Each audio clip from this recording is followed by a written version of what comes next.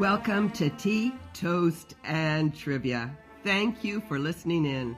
Elizabeth Vandermeer from the extraordinary blog A Russian Affair has once again joined me from Finland, the far distance of 7,514 kilometers from Vancouver.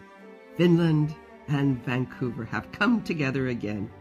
Elizabeth recently issued the Eugene Onegin Challenge, which is happening on her blog as we speak. I have taken up the challenge and am reading Alexander Pushkin's masterpiece, Eugene Onegin, which he wrote over the course of 8 years. Elizabeth has introduced me to the characters Onegin, Lenski, Tatiana, Olga, and yes, Pushkin. The adventure is underway. So put the kettle on and add to this exciting conversation.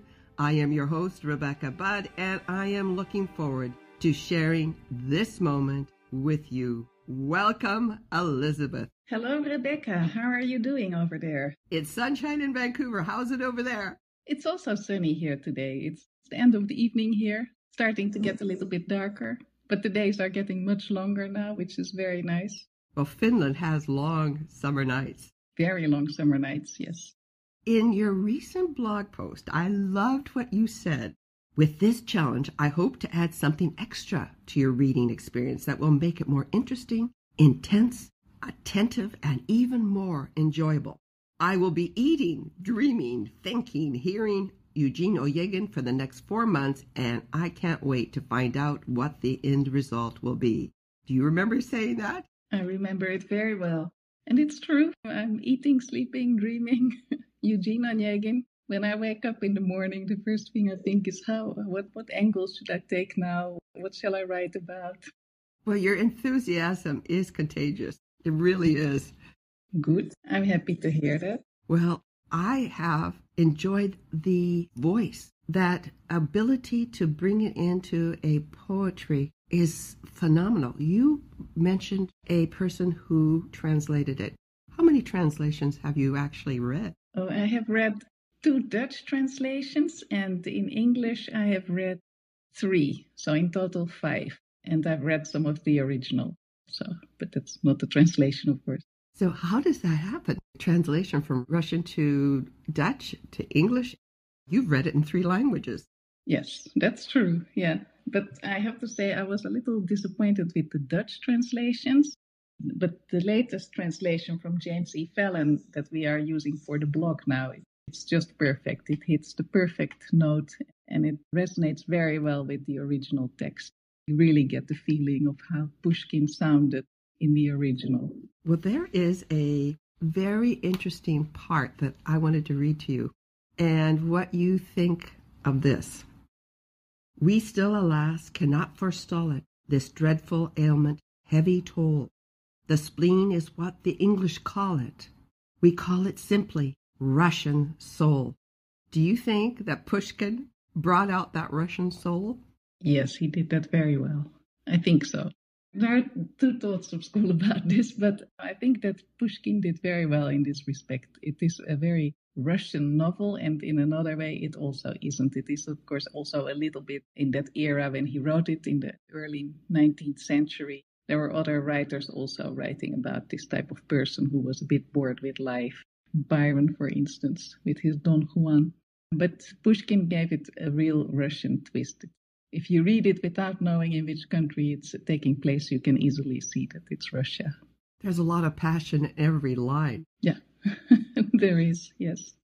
Pushkin was a very passionate person. He was very emotional and he wrote about everything that he felt. It was really, the pen was his way of expressing himself. Well, he certainly expressed himself very well. He did, yes. Luckily for us, he did. What's interesting is that Pushkin places himself in the narrative. How is that possible? That has to do with the way he wrote it's like a narrative poem. And I think that gave him the opportunity to make himself another person into the story. And he pretends that he is friends with Onegin. It's a lot Pushkin himself, but he's also a little fictional character. It's not completely Pushkin, but he uses it very cleverly to make the story seem more real and kind of make the lines between reality and fiction more vague. There's a lot of things that are real in the novel, like real people and real restaurants and real wines. And then there's a lot of fictional stuff going on there, making it a real interesting mix and very difficult for the reader to discern what was now real and what was fake. One of the things that came out very clearly was their belief in ghosts, in spiritual entities, in believing that there is a way to do a future. You mentioned it. It was called, I can't pronounce it. It's the Sviatki. It takes place during Christmas. Christmas is celebrated in Russia in the beginning of January. They are a little bit behind us in the calendar. Between the birth of Christ and the baptism of Christ, that's what they call the Sviatki.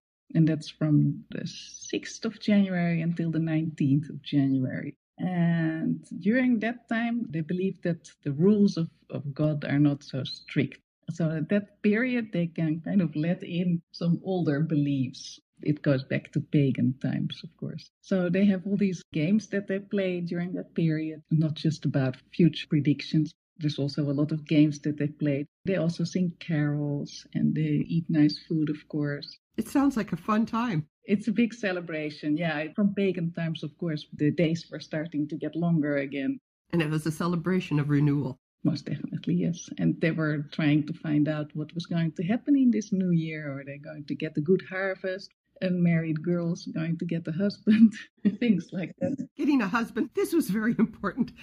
Yeah, that was very important, of course, yes. One of the characters is Tatiana. Could you explain who she was and why this was important to her at the time and she had a dream?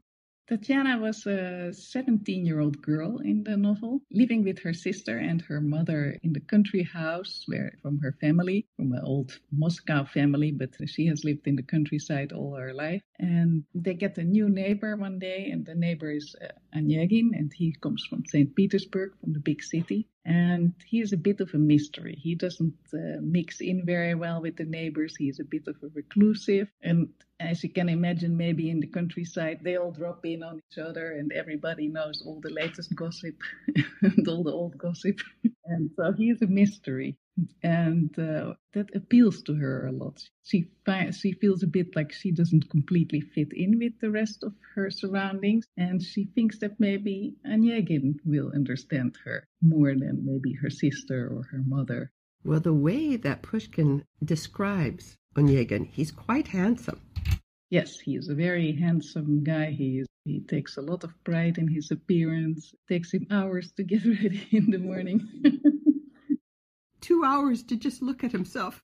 In the morning, he gets up in the afternoon, I think.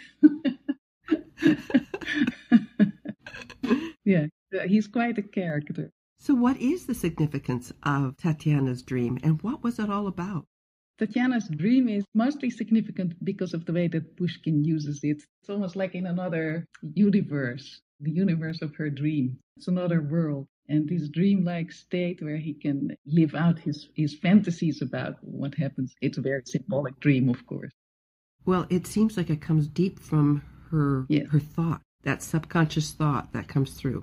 Yes, she goes to bed in the evening on purpose. She wants to dream. This is during the Sviatkis. One of the ways to see what your future will be can be to have a dream that will future. So she sets the intention at night before she goes to bed, puts all the things in place, making it possible. She has a silken sash around her nightgown, which is supposed to protect her from the dark forces. But now she needs the dark forces. They are going to help her predict the future, so she has to take it off.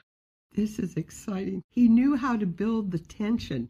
Yes, really, yes. In this dream, it's all about the mystic side of Tatiana and of Russian girls in general, of Russian people in general. Pushkin was very superstitious, also believed in a great many things, and it brings out the best of Pushkin, this dream. As you know, I am listening to a rendition of Onyegin. What I found exciting and very interesting and surprising was that his poetry was clear in my mind. I could see the picture. So we always like prose for a story, but he chose poetry, and I thought I would have a difficult time listening or reading it, it came as a surprise. It was brilliant, it was profound, it was moving. Why did he choose a poet voice rather than a storyteller voice? He also did write prose stories in his life. He's mostly known as a poet. He had written already a narrative poem before and a few others. And I think he saw this as a kind of challenge for himself. Very interesting choice indeed. Yes. Because it sounds like it's very restrictive. And of course, in some ways it is. He has to really think about how is he going to tell this story? How is he going to fit it into the schedule that he made of this Onegin stanza? It took him 8 years to write it, of course, although he did not write non-stop on this book. But I think in another way, it gave him a lot of freedom. In the way he's telling it with himself as one of the characters, narrator, voice, he could easily switch from himself to Tatiana. Tatiana is the only one he also lets her speak through her dream and through her letter. And in the final chapter, there's also a letter from Onegin. But it worked very well in this way. Just a testimony of the brilliance that he was. He was such a brilliant writer that he could do this. Here's the thought, 8 years, 8 long years. He revised it, nurtured it as a baby. It was his baby. Yes, it was his baby. He was very proud of it. He was very pleased with the end result. Yeah, as I said, he did not write it non-stop. He was also writing other things in between. But it took a lot of time for him. So it's almost like a year per chapter. In the chapter, there are about 44 stanzas, so that you read it in half an hour. I know. You want to reread it, too. And I think that's the brilliance of Pushkin. You want to go back over it because I know I've missed something. Yes. Well, that's the joy. You can go back and find new things. Like now that I'm making this blog post, I'm finding so many new things that I didn't see before. And it's a really fascinating experience. We're not going to give any spoilers, but we know that as of chapter 5, which you have brought into a Russian fair, and everyone go there now because it's a happening place, I never understood why Onegin was so bored with life. Well, it's a literary character type in Russian literature, and I guess Pushkin was the first one with Onegin. It's called the Lishny Человек, the superfluous man. And he is a man who has it all. A brilliant apartment and plenty of money to go out, and he has the freedom to do whatever he wants to do. And he can get all the women that he wants to get. Well, mostly they were married women in Onegin's case, but anyway, that's probably what he wanted because that means that he didn't have to take any responsibility. So he had it all, but still, I guess because he had it all, he could not find any pleasure in anything. That's the main flaw in the character, that they cannot find pleasure in anything. They do not really appreciate anything. They cannot enjoy the small things. It sounded like because he was so interested in his personhood and what he looked like, the idea of taking care of someone else didn't even enter his mind. It was all toward him rather than outward. Yes, very much, yes. Do you think this is a life learning lesson that Pushkin wanted to share? I'm not sure if he meant it as a lesson. I think he meant it more as a stereotype in a way. Well, of course, if you read it, you can see that it's not a good way to live your life. You need some purpose in life, some interest at least, and he seems to be lacking. And throughout the novel, you kind of hope that Tatiana, who is a very sensitive person, will bring this to him, that she will be able to show him true feelings or deep feelings and purpose, real love. We're not going to say how it ends, but that's, of course, the feeling that you very much get when you read this novel. Well, there's a lot going on here. And listeners, I want you to know that we're going to be talking more about Onegin because there is a lot that is involved in this story. There's a duel, there's redemption, there's depression, there is all sorts of emotional havoc that is going on. And what happens when people get together, it's never clean. It's always messy, isn't it? Something about being human is that we're not in perfect sync with everyone. And I think that Pushkin brought that out so brilliantly. Yes, I agree. It's a very human thing not to be perfect. And although certain literary characters may be a bit exaggerated, of course, that doesn't mean that we cannot identify with them. We can certainly identify with parts of both Onegin and with parts of Tatiana, although if someone is going to ask you, you will say, well, Tatiana, of course, she's such a sweet and lovely person. But I'm sure if we are honest, we can also see something in Onegin that we also maybe we don't want to say hello to the neighbor and hide away quickly when we see the neighbor. Well, you know what was interesting? You're absolutely right, because as Pushkin gave the description of Onegin, I rather liked him. Yes. You actually like someone who looks at himself in the mirror for 2 hours to make sure he looks beautiful or handsome. And he is very honest with himself. He doesn't lie to himself. He's honest about who he is, and he doesn't care what other people think of that, which is also a very good quality in a way. For all of us to think about. For all of us to think about, yeah. Most of us probably think too much what other people think. That is a brilliant insight. You are absolutely right. We do think too highly of what other people think and not as highly of what our opinions or what we think. That's true. That was brilliantly said. So we are in chapter 5. We're going to go on chapter 6. People can listen in right now.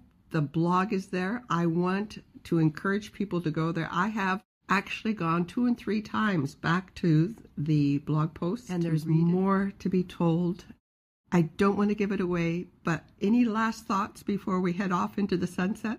Well, it's going to get pretty exciting. As you said, there's going to be a duel. We won't tell between who or if someone will die. Tatiana gets Onegin or not, or if he learns something from her. We shall see that in the final chapters. And there's 3 more to go on the blog now. And remember, 3 years in the making. It's worth the wait. Absolutely. Yes. Thank you, Elizabeth, for doing this. This is a wonderful experience for me. In fact, my husband and I are listening to it together, and there is excitement when you have another person listening in with you because it adds to the joy of the moment. And I think it is Russian Soul. We have to remember that we live in a different time. We are a different culture. But somehow, Pushkin was able to expand beyond the borders of time, location, culture, society, language. Yes, absolutely. You have said that very well. It's really a shame that in the West he is not as much appreciated or well known as he is in Russia. And I hope that in a small way my blog will contribute a little bit to more people knowing about him and what a brilliant person and writer he was. Well, you certainly have inspired me. I remember thinking it was one gin. Yes, one gin, please. So it's Onegin. You say it so much better. Say it again. Actually, it's Onegin if you say it properly in Russian, but for the sake of English, we'll say Onegin.